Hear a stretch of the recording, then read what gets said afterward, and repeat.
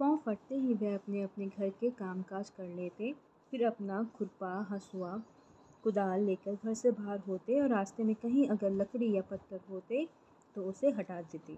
ऊंची नीची जगहों को समान कर देते, ज़रूर पड़ने पर पुल भी बांध देते, तालाब खोद लेते और जिससे जो हो सकता था दान कर देते।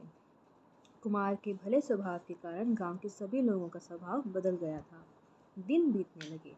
इधर गांव के मुखिया ने सोचा कि क्या बात है, पहले तो गांव वाले निकम्मे थे, बदमाशी करते थे, शराब पीते थे और अनशन काम करते थे, जिनके लिए जुर्माना करने से कुछ आमदनी हो जाती थी।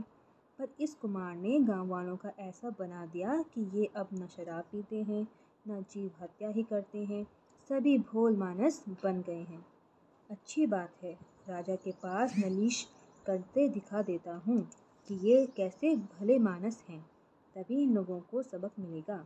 यह सोचकर गांव का मुखिया राजा के पास गया और बोला, महाराज, गांव के सभी आदमी चोर हो गए हैं, इनका उपद्रव बहुत बढ़ गया है।